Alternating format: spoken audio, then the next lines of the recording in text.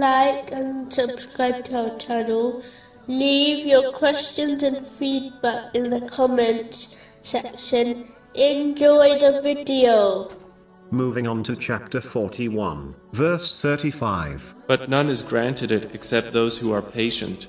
In reality, patience is needed in all aspects of one's life, as one cannot fulfill the commands of Allah, the Exalted, correctly, while fulfilling all their conditions and etiquettes. Without patience, a Muslim cannot refrain from the prohibitions without patience, and they cannot face destiny without it. In a narration found in Sahih Bukhari, number 1302, the Holy Prophet Muhammad, peace and blessings be upon him, advised that real patience is shown at the onset of a difficulty. It is important to understand that true patience is shown throughout a calamity, meaning from the very onset of the difficulty onwards, accepting the reality of a difficulty, such as the death of a loved one.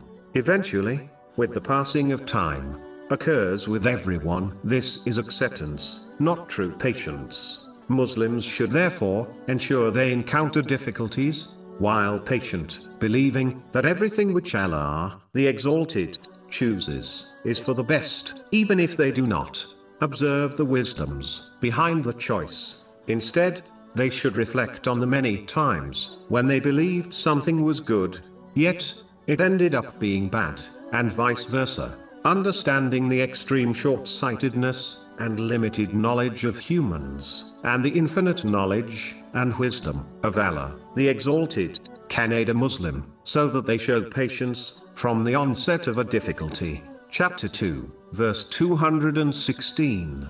But perhaps you hate a thing and it is good for you, and perhaps you love a thing and it is bad for you.